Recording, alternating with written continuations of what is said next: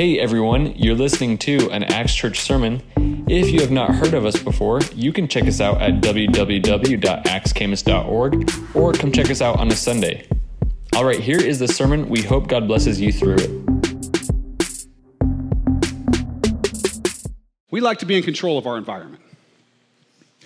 We like to be secure in our finances. We tend to respect and regard people, look up to them who we see as self-made, quote unquote, right? We look to the rich and the financially successful or the well-known people of the world, especially if they have some kind of like rags to riches story. And we think, what a great woman or what a great man that person is. The more that someone has shown that they can control their own circumstances and have financial security and financial success, the more we tend to regard them and respect them in this society. The bookstores, if you go into them, they're full of, there's a big section in most bookstores called self-help, right? Self-help section. It shows us how to change our circumstances and take on the world and become a self-made man or a self-made woman. For the bookstores that are left, there aren't that many bookstores left, but that's a big section there. Self-help. There are very few bookstores with an ask for help section. Right? The one where you go to learn to rely on others and to rely on God and things like that. That's not the way we like to think about it. We want self-help. In fact, for many people, not all, but for many people, to ask for help is actually almost unthinkable. Almost unthinkable.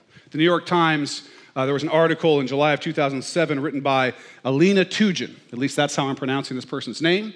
I don't know if that's correct, but they're probably not here. If they are, I'm sorry, Alina, or whatever your name is. It's the article is, why is asking for help so difficult? And what the author talks about is that some people have a hard time asking for help because they do not want to seem weak. They do not want to seem needy or incompetent. And so they don't want to ask for help. Or they see themselves as if they ask for help, people are going to take that as an opportunity to harm them or to use their need or the fact that they ask for help against them.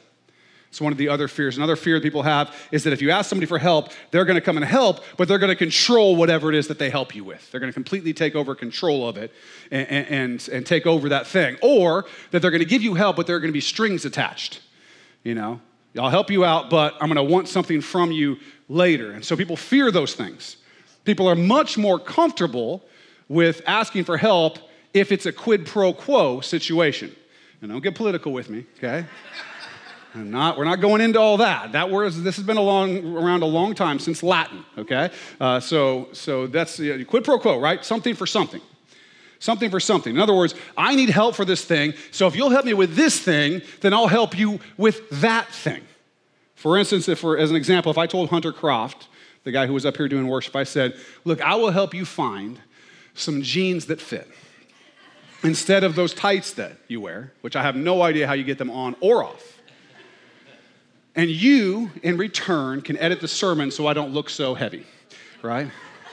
That quid pro quo has clearly not happened. If you've seen Hunter or the sermons online, that's not happening. Or another example, let's just say before I went to sleep at night, I was to say something to my wife like, listen, I'll give you a nice back rub if you, never mind. I'm not gonna give you guys a second. All right. Probably should have thought through that one before I started it. Many of us don't like to ask for help, although in that situation I don't mind. But we want to be the self-made person, right? We want total control over our lives, total security, or at least, at the very least, we want to appear to everybody else that we're in total control of our circumstances, that we're totally secure. Remember when Eve was tempted by Satan, the temptation was to be like God. Because if Eve and Adam could be like God, they wouldn't have to rely on God. They'd be in control of their own circumstances. We tend to think that we know best. We kid ourselves into thinking we don't need anything from anyone, or that we shouldn't. Oftentimes, that even includes thinking we don't need anything from God.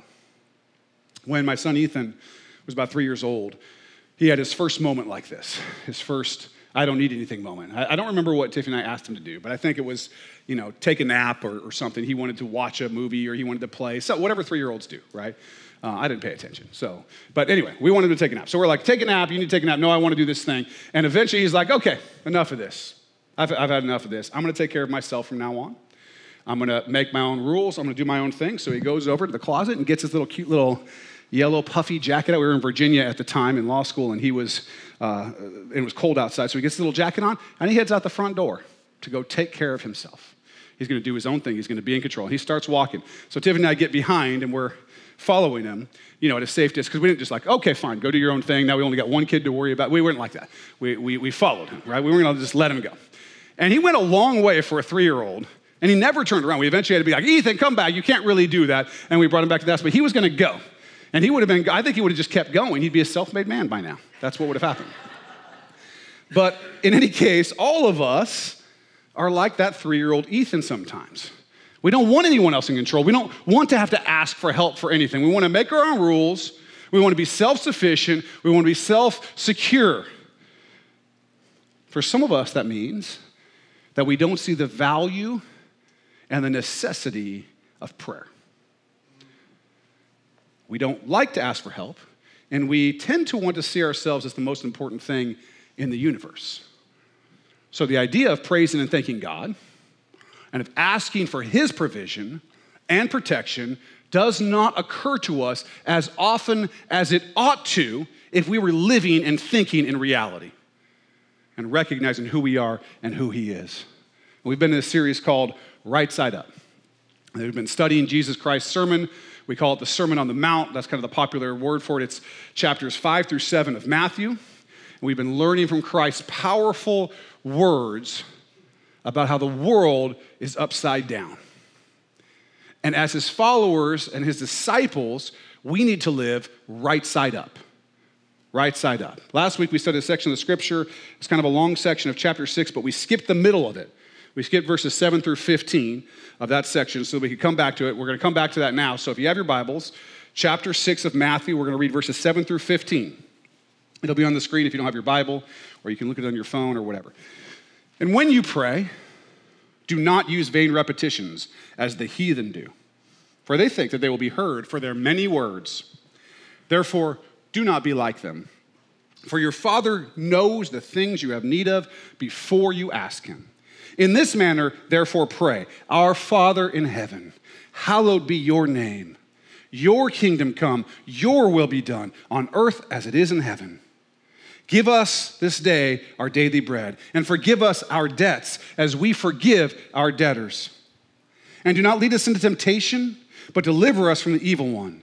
For yours is the kingdom and the power and the glory forever. Amen. Then it says this, for if you forgive men their trespasses, your heavenly Father will also forgive you. But if you do not forgive men their trespasses, neither will your Father forgive your trespasses. We don't need a lot of words when we pray. What we need is a heart for God.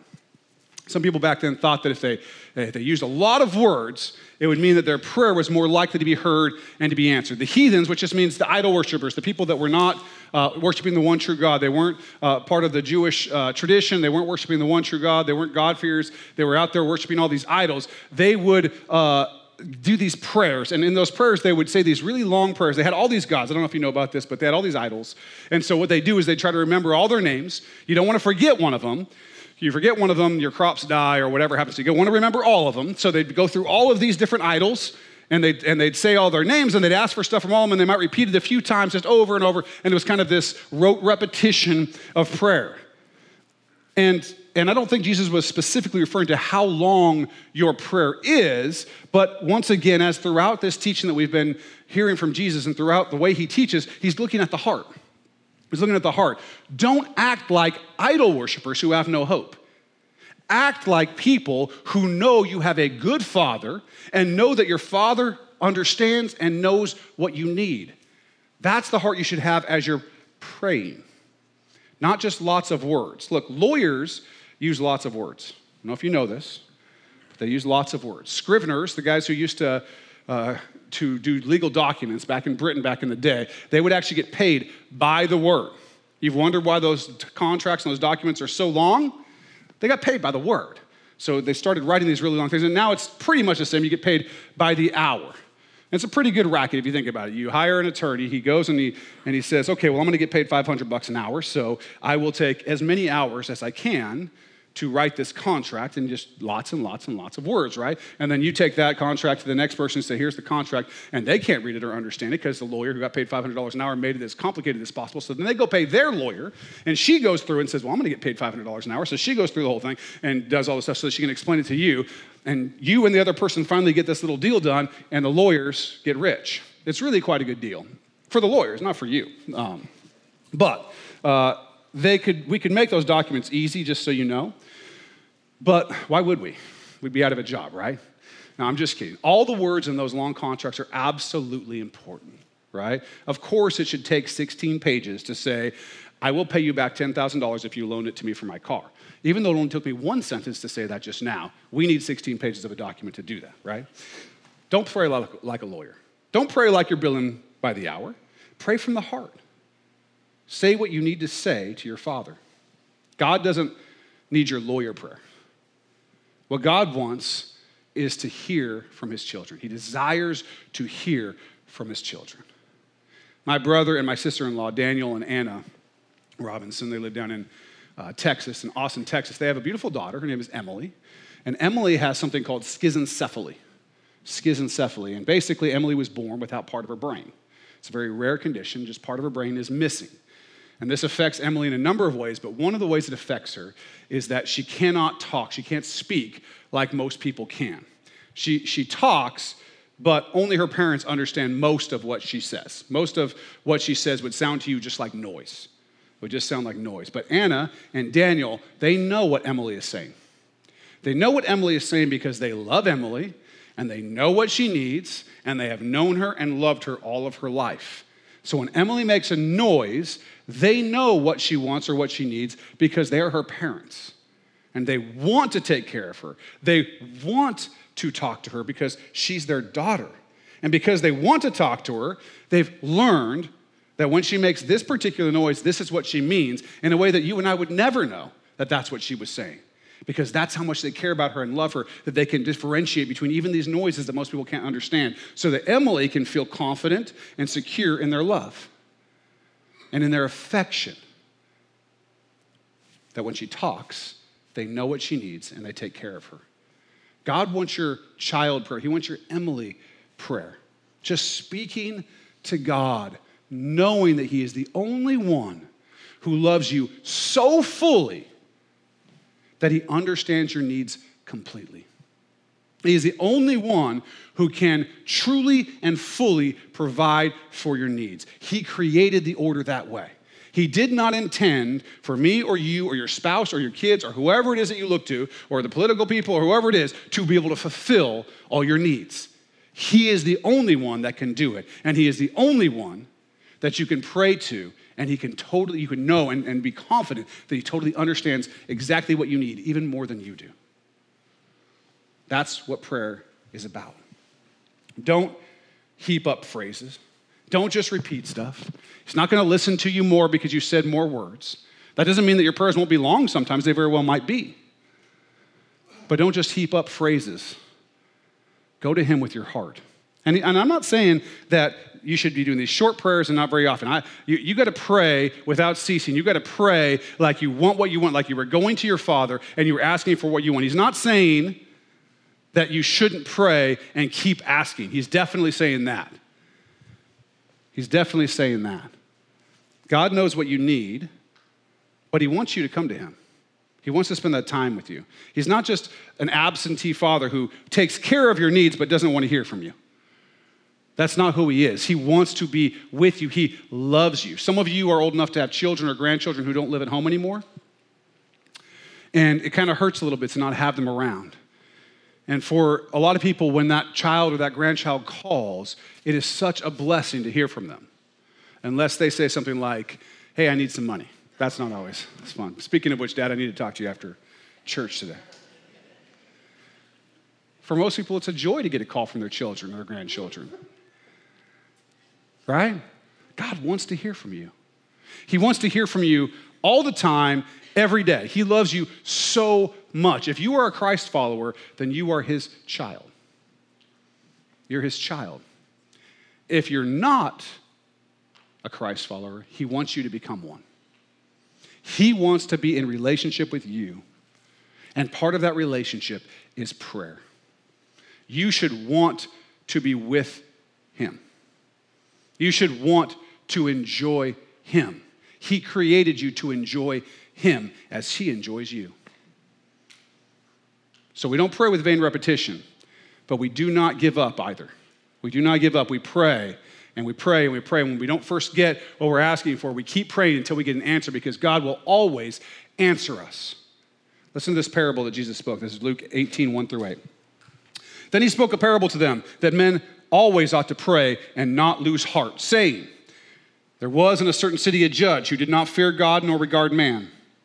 Now there was a widow in that city, and she came to him saying, get justice for me from my adversary. And he would not for a while. But afterward he said within himself, though I do not fear God nor regard man, yet because this widow troubles me, I will avenge her, lest by her continual coming she weary me. Then the Lord said, hear what the unjust judge said. And shall God not avenge his own elect who cry out day and night to him, though he bears long with them? I tell you that he will avenge them speedily. Nevertheless, when the Son of Man comes, will he really find faith on the earth? We show we have faith when we continue to come to God and ask for an answer to our prayers. It shows that we believe that he is, we believe that he's listening, and we believe that he'll answer like he said he'll answer. When we stop, when we give up, what it says is we don't have faith. We don't believe. So we keep asking. Sometimes our timing is not God's timing, but if God has put something in your heart, you should pray for it and you should not give up. He is not an unjust judge. He's not an unjust judge. He's your loving Father. Even the unjust judge gives an answer eventually. God will answer your prayers. Now, it may not always be the answer we want. I can tell you that. My experience, which is getting longer and longer, says that although it's not the answer that I want all the time, it is always the best answer. It is always the best way.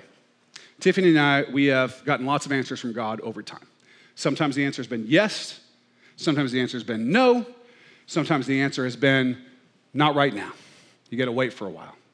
Not all of those answers felt good at the time we got them, especially the no's and that you got to wait a while. But they've all been good once we saw more of God's plan and will revealed.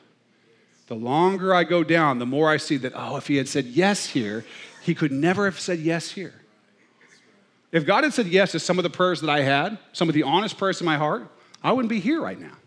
I'd be somewhere else because he would have led me in a different path. But in order for me to be here at this time in this place, he had to say no to some things. He had to say wait to some things. This will be true for you too. But you keep praying and you keep asking and he will answer. The next thing Jesus does in this passage in the scripture is he gives us a model prayer. Now, there's nothing wrong with using this prayer as it's written. I have many, many times just prayed the Lord's Prayer. But this prayer is a model prayer of what our prayer should sound like, okay? First, it starts with our Father in heaven, right? It starts with God. It's not about us. It's not all about us. It's all about God. We recognize the Father. We praise him. In this prayer, we're going to say three things to the Father first, right? Hallowed be your name, your kingdom come, your will be done. Those are the first three things we're going to say. We're seeing a pattern here. First, it's your to God. Then it's about our needs. Ours, we, us. We start to use those words. And then we come back at the end and close again with your. Back to God. We recognize God again. Starts with our Father in heaven. God is awesome. He's our Father in heaven. You might notice it doesn't say, my Father in heaven. It doesn't tell us to say, my Father in heaven. It says, our Father in heaven. We pray to God the Father. We are addressing all of our Father. Every Christ follower all over the world is his adopted child. And when we pray and we say, our Father in heaven, we are recognizing that we are part of the greater body of Christ, the church, which has for 2,000 years been going forward in power against darkness, marching against the gates of hell, seeing people come and be saved and grow. That's who you're connecting with when you say, our Father. Our Father. We are expressing unity. For those of you who have read the scriptures, who know Christ's words, you know that it was a big deal to Jesus Christ that we be unified, that we be one. So when we pray and we say, our Father, we're recognizing that unity that exists. That unity. But the idea in itself that we can say our Father is, I can't even begin to understand. You can't begin to understand how amazing and incredible it is to be able to refer to God as our Father. The creator of the universe is our Father, our adopted Father, who's saying, call me Father. Listen to this, Romans 8:15. For you did not receive the spirit of bondage, again to fear, but you received the spirit of adoption by whom we cry out, Abba, Father. Galatians 4:6. And because you are sons, God has sent forth the Spirit of His Son into your hearts, crying out, Abba, Father. Abba. It's much more than just saying Father, right? If you go to your father and say, Father, I would like to borrow the car, that's kind of a nerdy thing to say. I don't know. It's kind of it's up here. It's not close, right? It's formal. Abba is more personal and familiar. It's a first word kind of word. Most babies, their first word is something like dada, right? Daddy, papa, Abba. It's that kind of a word. It's that kind of a word. It is familiar. It is close. It's like saying daddy. We're crying out to him, Daddy. That's the kind of closeness we have that God has given us. But here's the thing. The world, the unbeliever, the lost, they don't know the Father. The unbeliever is not calling out in the power of the Holy Spirit, Abba, Father. It's not happening. Listen to 1 John 3:1. See what kind of love the Father has given us. We are called God's children, and that is what we are. For this reason, the world does not recognize us, because it did not recognize him either. You and me, if you're a Christ follower, you and me are God's adopted children. We cry out, Abba, Father, by the Spirit of God. If you are not a Christ follower, that's not the relationship that you have with God. You would be his child only in the sense that you were created by him. But he is not your Abba Father. You do not feel that relationship with him. You do not have that relationship with him. But don't you want it? If you're an unbeliever, or even if you're a believer and you're not living in that reality, don't you want it? Don't you want to know the perfect Father and to be his child? Don't you want to rest in him? Don't you want to know that he will wipe every tear away? As it says in Revelation 21, that he will love you, that he will care for you, that he knows everything that you have ever done, every single thought that you've had, and yet he sent his only begotten Son to rescue and redeem you. We have an incredibly hard time just forgiving someone who steals something from us or talks badly about us. Our Father knows everything you have ever done. Every horrible action, every horrible thought you have had, all the thoughts you've had against his children that he created in his image and likeness, and yet he sent his Son to die for you. Don't you want that kind of a relationship with someone who loves you that much?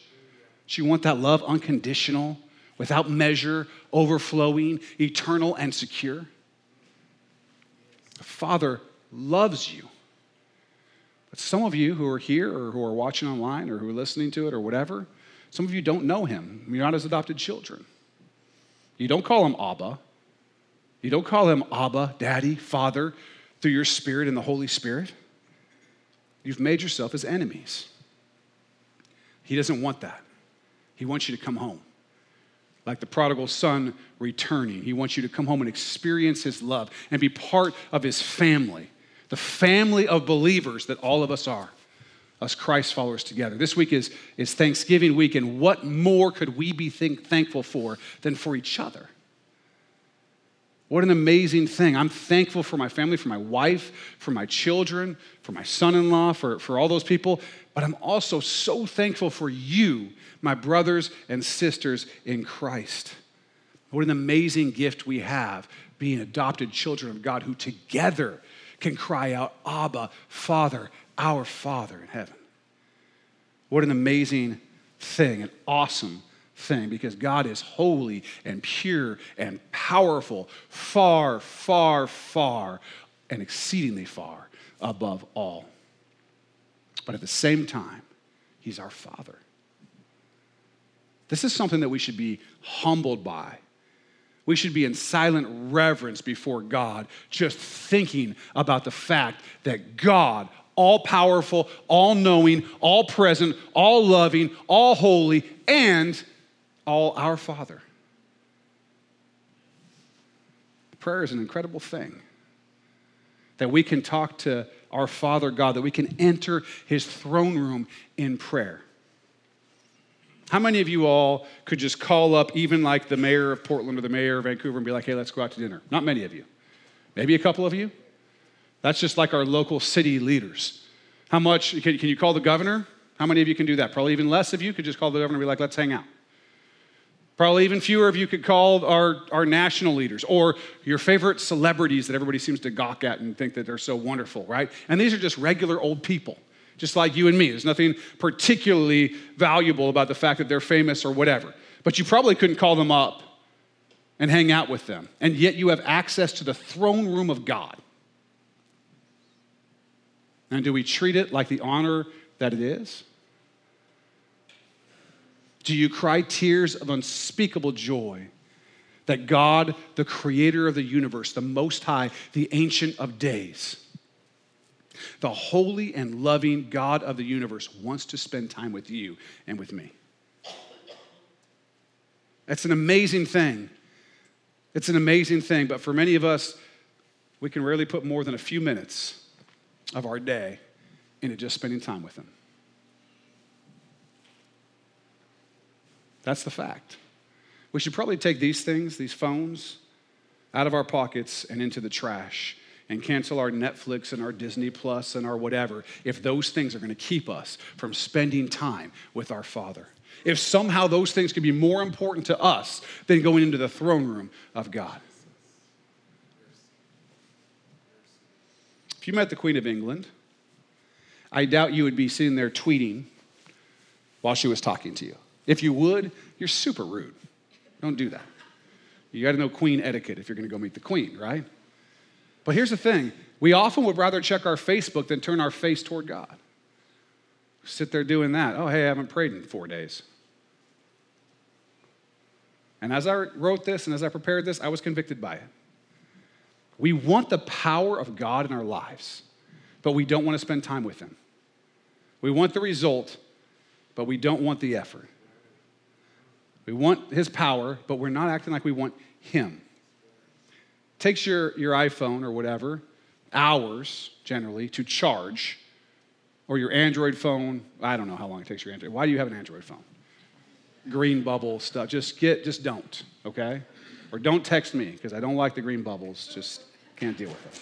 I'm just kidding. You can have an Android phone. But seriously, don't text me. Okay, no. Anyway, you charge your phone for hours so that you can use it for one day. It takes hours of charge to run for one day, but we want to spend just a few minutes with God and think that is going to have us living in power all day? Come on. We wake up, we're like, God, thanks for the breakfast. Give me a great day, and I'm out. Well, maybe I'll talk to you for a couple seconds when I eat my burrito at lunch, if I remember. That's wildly, wildly out of line with who we say we are as Christ followers. We should want God, not just to need him. We should want God for him, for who he is. He is so, so, so good to us. He's been so, so, so good to me. It is beyond my reckoning, my understanding that he would even think about me. Why should he care about me? Some dude out of billions of people on the earth right now and billions that have living over in Vancouver, why does he care about me? Psalm 144:3, Lord, what are human beings that you should care about them? Or mortal man that you should think about him? We need to understand that when we say, our Father in heaven, It is an unspeakable joy and humbling honor to even get to say those words and to know that he hears us and listens to us. What an amazing thing. And then we say, hallowed be your name. According to D.A. Carson, to hallow means to sanctify, to make holy, or to consider holy. What we're doing when we say is we're recognizing how holy and awesome and pure our Father is. We often in the church these days, we stress the importance of closeness with our God and Father, that daddy relationship, and we should. It's an incredibly important relationship, but at the same time, we have to hold, at the same time as that, how powerful and awesome and holy and great and pure he is. We ought not to allow our father-child relationship and the closeness of that and his intense love for us to cause us to lose our awe and reverence for him as the God of the universe. God is holy and powerful and awesome, far beyond our imagining. We should always show him the reverence and worship that he deserves. That's where we need to be. So we say, hallowed be thy name, to bring us into that place. Our Father, boom, there we are, Daddy. And then, hallowed be thy name, and I recognize you as the great God of the universe, and I recognize where I stand at that, and how amazing it is that I can even have this conversation with you. That's where we start. Then we pray for his kingdom to come. We want to see the fulfillment of God's kingdom, when all will be made new. You can read all about that in Revelation chapter 21. Jesus is coming back to rule and to reign. Jesus is coming back to rule and to reign. That is the hope of every Christ follower. Every one of us should be hoping for that. Listen, Revelation 22, 20 through 21. He who testifies to these things says, surely I am coming quickly. Amen. Even so, come, Lord Jesus. The grace of our Lord Jesus Christ be with you all. Amen. This should be our constant hope and our constant prayer. Come, Lord Jesus. Come quickly, Lord Jesus. Maranatha, come, Lord. Have we become too comfortable with this world that we aren't thinking about that we aren't praying for that we aren't hoping for that we aren't begging for that? Do we desire something less than for Jesus to return quickly? I remember when I was young, it was a while back, and I wanted Jesus to come, I guess. Like, that seemed okay, but I also kind of wanted to, get married and go to college and, visit this place and whatever. The pleasures of the world that I thought were going to come as I got older. I wanted all those things too.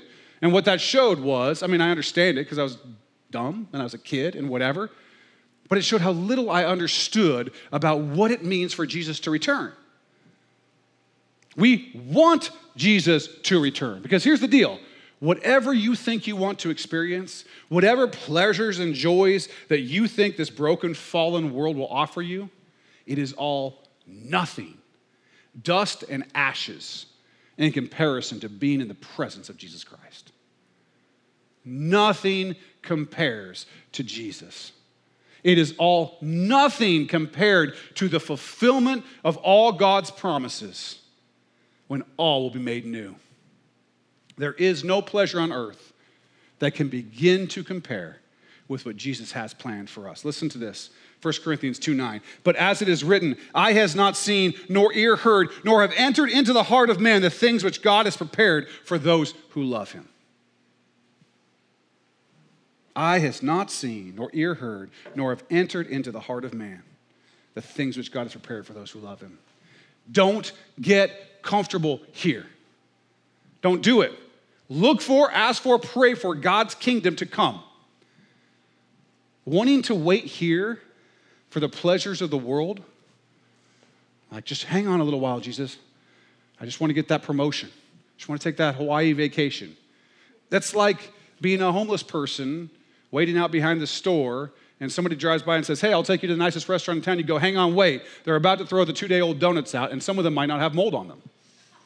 That's where you are. That's how locked into craziness it is when we think that we want the pleasure of this world rather than for Jesus to return. We want him to come. We want him to come now.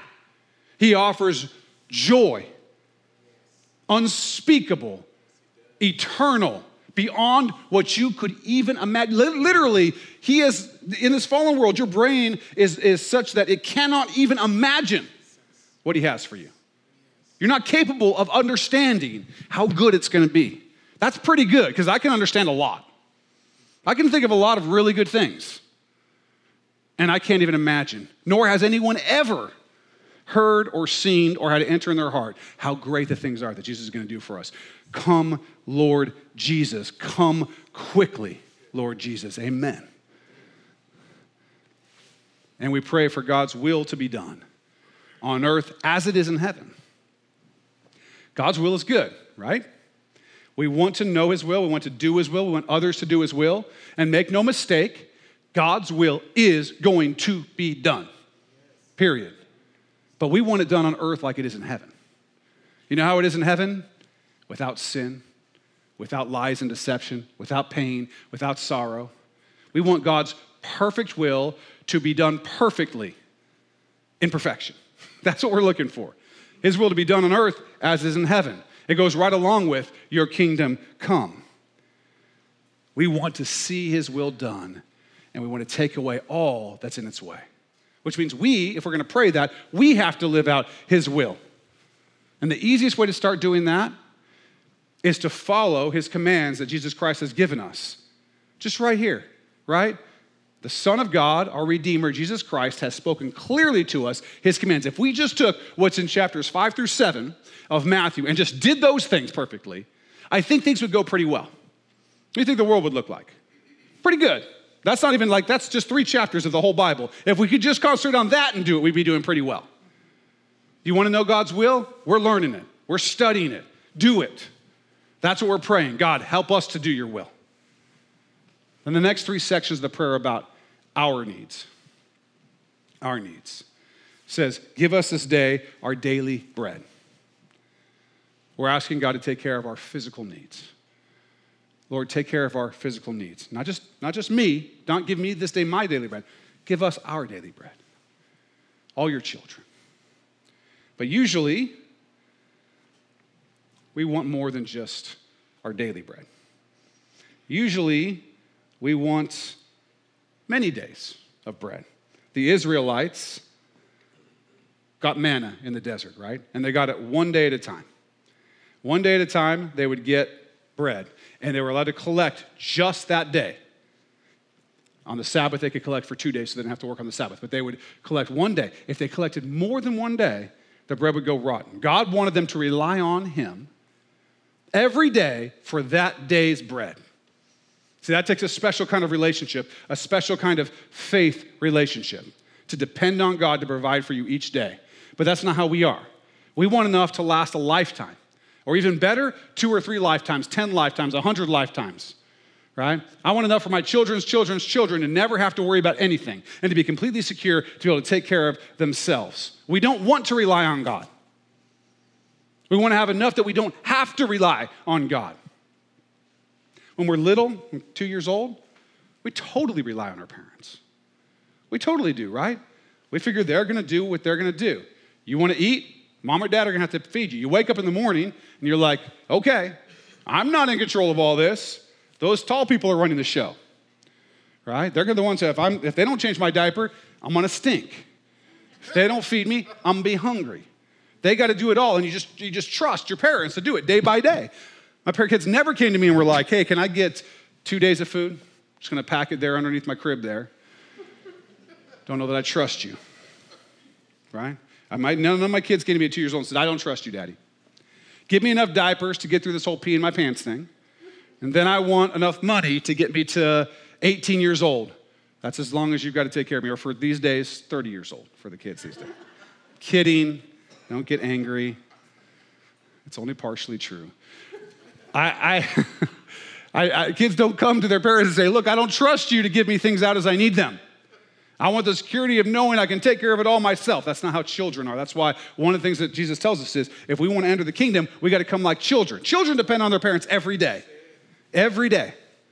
That's where we should be. But we want security. We want security. We think if God gives us enough right now, we'll have security for a year, for 2 years, for 10 years, for a lifetime. But here's the thing. It's all a lie. It's all a lie. People all over the world throughout time, if you know anything about history, you know that people who have had security have lost it in an instant. They've had wealth and lost it in a moment. The French Revolution, the Russian Revolution, the Bolshevik Revolution in Russia, Jews in Nazi Germany, people in the Great Depression. I could go on and on and on. Every city that's ever been taken over or occupied or whatever, the people who have had wealth have lost it all. In a day, in a moment. They were rich, and in an instant they had nothing. What are you promised by money? You are not promised security. You are not promised security. We worry and we argue and we fight and we comment on Facebook about who our next political functional savior will be. Who's going to protect our interests and make sure that we have enough money and make sure that our economy, oh my gosh, what are we going to do? Look, God is the one who will provide for you. God is the one who will provide for you. God. He's the one who's going to provide for you. I say it 3 times so that you get it in your head and I get it in mine. Even when we make mistakes, and I have made many mistakes, God continues to provide. He is our Father. We need not look to governments. We need not look to other sources of people to save us or to provide for us or to protect us or to provide security. God is our provider. And he's asking us to come to him every day and say, get me through today. Tomorrow, that'll worry about itself. Give me what I need today. I trust you today, and I'll trust you tomorrow. That's what he wants. For those of you who would think, hey, if I just won the lottery, if I just got that better job, if I just got whatever, then I'd be more secure. Let me just tell you something. Let me give you a little hope. Let me give you a little peace. You ready? You are already secure. You are already secure. God will take care of you and your children and your children's children if it takes that long before he returns. He will take care of you. He promises to do so. I'm not saying you'll never miss a meal or you'll never have difficulty. That might happen. But if you trust God, he will take care of you and give you what you need. Remember, he's eternal. He understands the whole show. Trust him. Trust him. Listen, you already live in a country where you have clean water, hot water that runs right out of your sink. If you went back to the people in the first century and you were like, check this out, and the water's coming out, they'd be like, whoa, right? What? I got to go down to this well and I got to get the water, I put it on my head and I got to balance it all, go back to the thing so that I can have a little bit of water. Hopefully it's not ruined so that we all get the plague and die, right? That's how it was for them. Now we're just like, shh, and the water comes out, hot water. Even in other places in the world, if you've been to Honduras, you would know that you turn that shower on, it ain't coming out hot. Now it does now. We go to a place, just for those of you who are thinking about coming to Honduras, going to the meeting, we now have a place that we stay that has hot water heaters, but that's for us gringos. We put those in there. When we used to go, my wife and I used to go years ago to Honduras, you had basically a couple choices. Choice 1, be dirty. Choice 2, take some wet wipes, hit 3 or 4 of your areas, and try not to smell that bad, okay? Choice 3 was you turn that shower on and you go, and the cold water comes down. Choice 4, there's like a bucket, like a big 80-gallon barrel, probably had oil or nuclear waste or something in it, and they filled it with water, cold water, because they don't have hot water. And you go to that bucket, you put a little soap on, and you take this little smaller bucket, and you pour it, that was how you did it. Or if you were really brave, they had these things called Widowmakers. These are shower heads that they put on the shower head, that they're electric, like 220. They plug it in the shower. There's like a cord going to it, in the shower. That's why they call them Widowmakers, because you don't want to touch them. And you turn it on, and sometimes they work, and when they do, it makes the water somewhat warm. Those are your choices. Guess what? That's still how they live. In 2019, most Hondurans are taking cold showers. If you ask them, they'll tell you they prefer cold showers. I'm like, yeah, right. If you had hot water for a while, I don't think you'd be saying that. But that's tons of people in the world don't even have that. You have that. You probably drove here today in a car, a truck, a motorcycle, something like that. You probably didn't walk. Maybe some of you did, but most of you probably didn't. You probably have a roof over your head tonight. You probably had breakfast this morning. You probably had dinner last night, and things are probably looking pretty good that you're going to eat again today. You probably have enough clothes to wear a different outfit every day of the week, if not for longer. Some of you ladies have enough shoes. You could go a different one until the day you die right now. I've seen your closets. Crazy. How many shoes do you need, people? Anyway, that's whatever. My own issue. All right. And yet, with all that, it's still hard for us to say, give us today our daily bread. Not more. Give us our daily bread. What we want to say is, give us today our lifetime of needs. So we can stop asking you for anything and take care of ourselves. And then, for some of us, when we do get a little extra, we can put a little something away. Some people like to convince themselves that because of that, they have pulled themselves up by their bootstraps. They're taking care of themselves. Some of them even look down on others who don't have as much. People who think that they're self-made, what a joke. God's done it all. Listen, I don't know if you've ever known a college freshman. Some college freshmen, not all of them, are in this situation where their parents are still footing the bill for everything. They pay for college, or they take out loans for their kids. They pay for the cell phone, they pay for the car, they pay for the insurance, they send them some money for an allowance, but they're 18 years old and they're in college and they say things like, I'm an adult now. I can make all of my own decisions. I'm taking care of myself now. It's like, are you freaking kidding me? Your parents are paying for everything. The only difference between now and then is instead of sleeping in the bed inside their house, you're sleeping in the bed inside the dorm that they're paying for.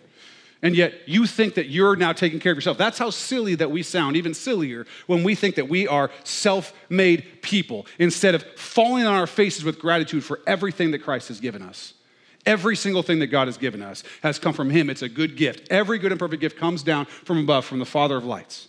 Okay? Whoever you are, if you think you've done it on your own, you are deceiving yourself and building a false pride that will lead to destruction.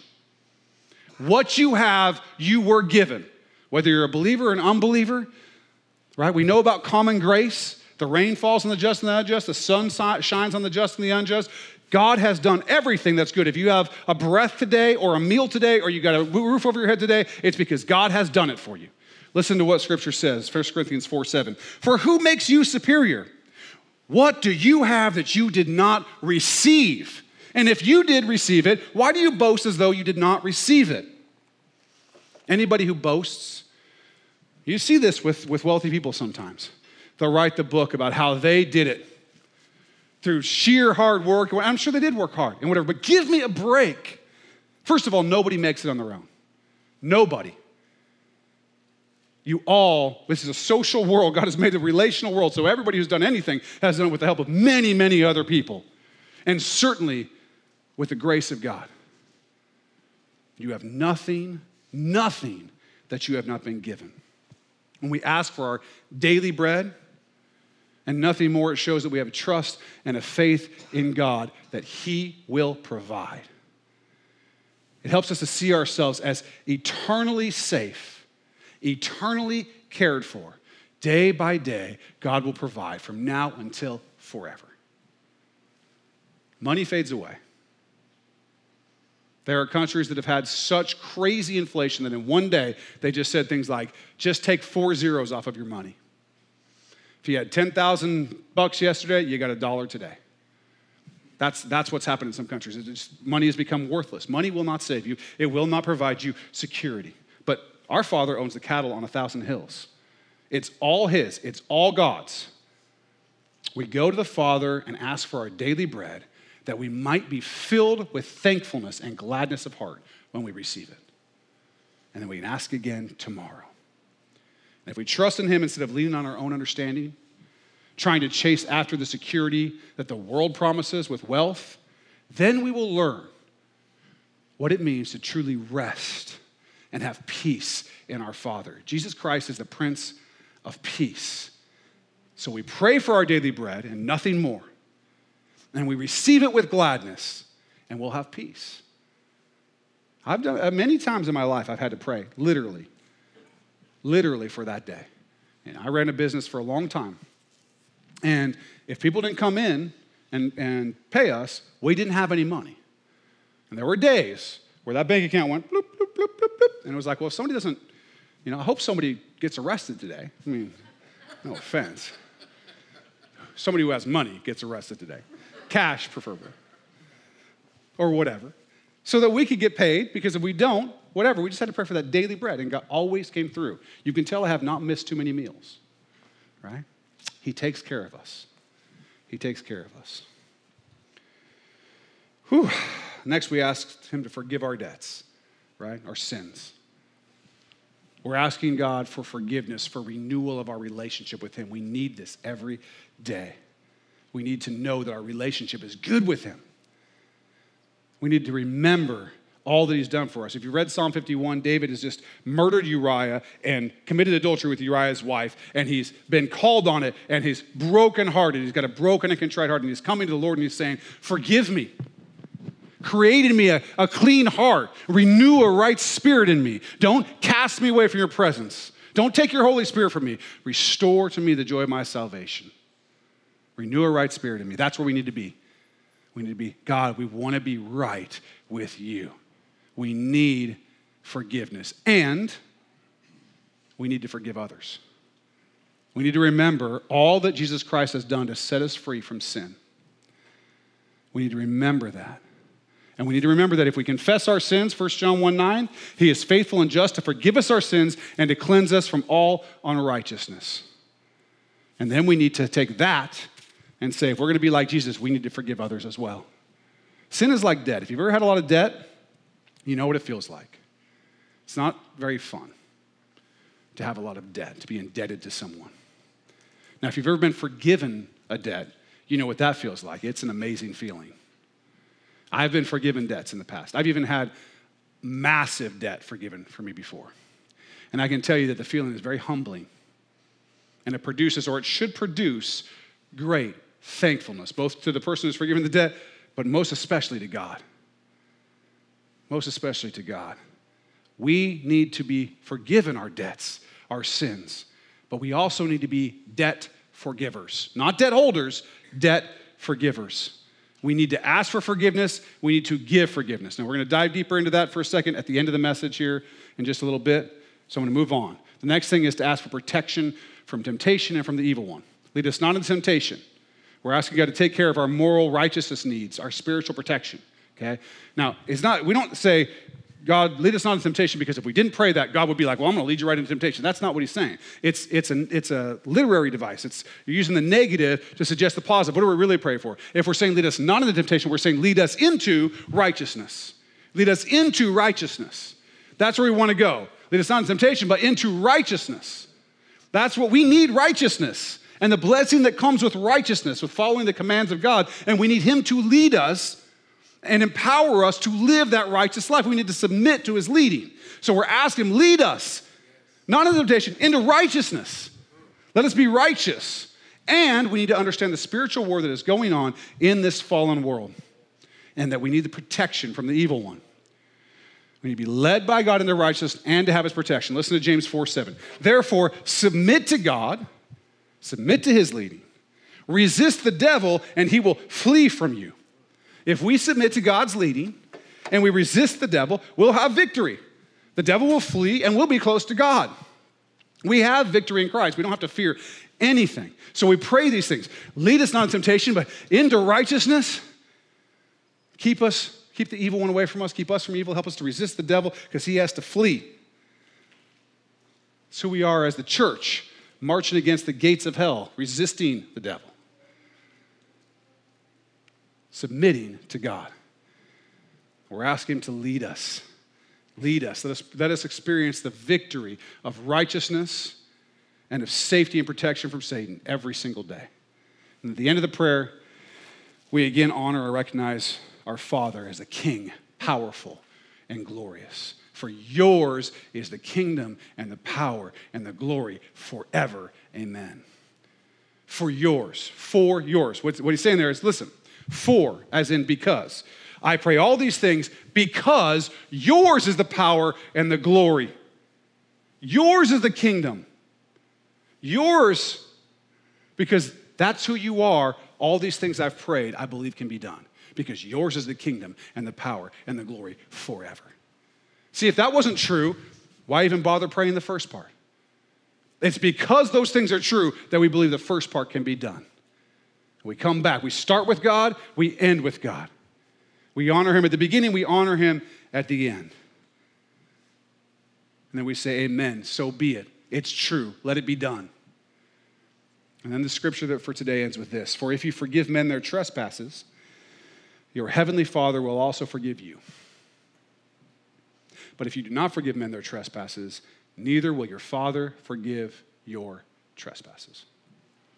This is serious stuff. Do we have a heart to forgive? As is not unusual, God gave me some real life to chew on this week related to this passage, forgiveness and so on. I got scammed. I'll tell you a quick story. I don't have a lot of time, but I'm sure you'd like to hear about me getting scammed, so you'll wait a few extra minutes. So the other day I was driving my car, and I was parked over here next to, we have that dumpster, that big blue dumpster. We've been throwing all this stuff as we've been doing construction. And I forgot that the dumpster was there. And I was thinking it was all clear behind me. So I put my car in reverse and boom. I hit the corner of that dumpster right in the middle of my bumper. Put a nice crease right down the middle. Well, that wasn't good. And some days later, I was at the Costco up here in the parking lot, and a couple guys, this guy comes up to me and he says, hey, I work at the local Chevy dealerships and so on. I'm an auto body guy. I can help you out with that dent in your bumper. I can get that fixed for you. I'm like, all right, sure. And he quoted me a price. It wasn't free by any means, but it was cheaper than it would have cost me to go and do the insurance claim and have my insurance go up and all the rest of that. So I said, sure, let's go fix it. So he came over here to the church and he started working on it. And he did it, and then when he was done, he put the stuff over the top of everything, saying, this is going to protect the new touch-up paint that's on there and whatever, so in a day you'll take that stuff off and whatever. And on the front of my car, I have this thing called a splitter, and it's made out of fiberglass, and it had broken too. So he said, I ordered you one of those. We're going to do that. So the total price, the splitter itself was like $500. The total price like $1,200. So we go over to the bank. I get him $1,200, okay? Now, that's not like I've got lots of $1,200s in the bank, okay? It's a lot of money to me. May not be to you. If so, let's see that in your tithe. But for me, $1,200 is a lot of money, okay? So I give him this $1,200 thinking, okay, but I needed to do this to fix the car. Okay. Well, the next day I go to wash that stuff off, and what I find out is all this guy did was put this cheap putty inside the thing on my bumper that actually ruined my bumper. It didn't fix it. It actually ruined the paint. So I'm actually going to have to get a new bumper. And the number he gave me to call so that he could come back with a part that he ordered for me, for some reason, we could call it right now. It's not going to be answered, I can tell you. I called, no answer. I text, hey, haven't heard back from you. What's going on with this? And then I go online and I find out that this is a super common scam. Guys will come up to you in a parking lot. They'll say they can fix this thing. They all do the same thing. Oh, we'll do it in about a half hour. They use the putty. They put something over it. They tell you in 24 hours, wash it off. It doesn't wash off. It ruins your car. Common scam. Now, I felt pretty dumb, but that's not uncommon. So I felt like I was pretty dumb, but I was also not super happy with these fellows. I wasn't thinking the best thoughts about them. I was tested in my love for enemies and my forgiveness. I think God wanted me to be, if I'm going to be preaching about it. But God worked in my heart, and I realized that, because me, I'm like, I'm going to sue these guys. All right? You might have got me this time, but we'll see what happens when the judge comes out, okay? Go see Judge Judy about this. But I thought, you know what? No. What I need to be doing? Praying for them.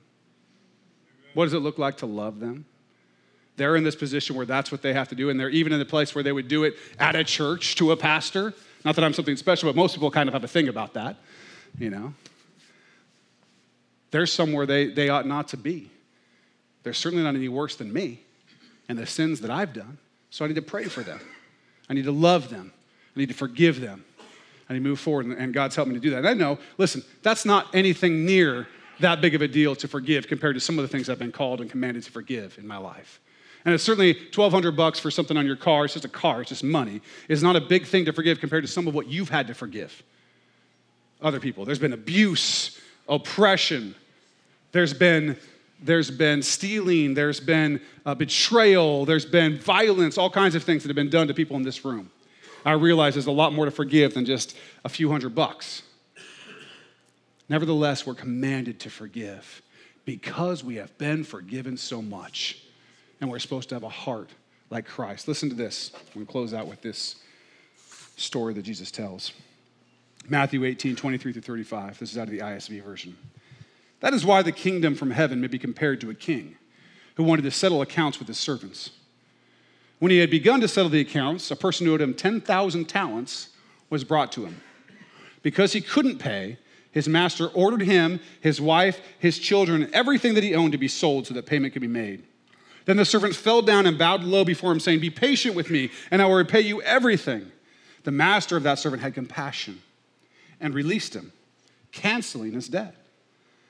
But when that servant went away, he found one of his fellow servants who owed him 100 denarii.